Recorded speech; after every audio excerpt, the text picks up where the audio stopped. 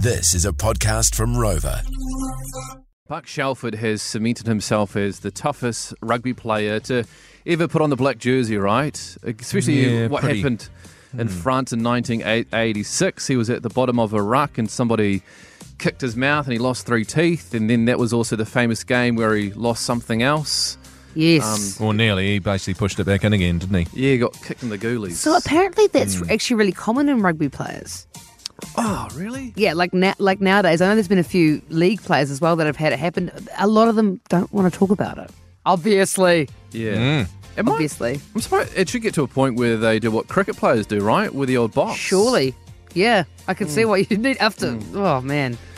Well, on Saturday, there was a big final, the Ngāti Pro East Coast final, and there was about 17 minutes to go in the game, and somebody fell injured, and they looked, and they're like, oh my gosh, this guy has not broken his leg, he's shattered his leg. Oh, no. And he's in the middle of the game, and it's a final, and obviously they've called the ambulance, and time's going by, 10, 15 minutes, 30 minutes has gone by, and the ambulance hasn't turned up.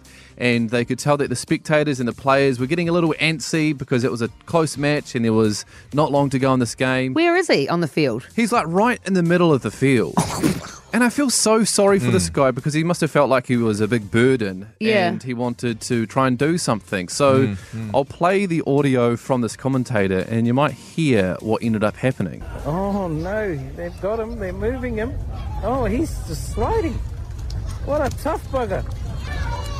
How tough is that?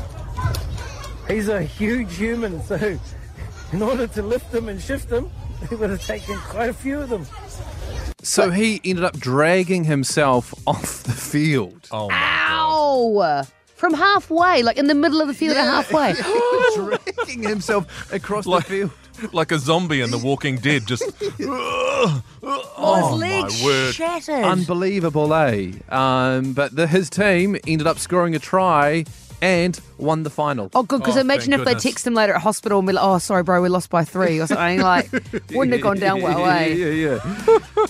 They breed them tough on the East Coast, man. Actually, they Oh, breed boy. them tough on all the corners of our country. You know, those places that are remote and you got to just do what you got to do to get by. And that is one of those places.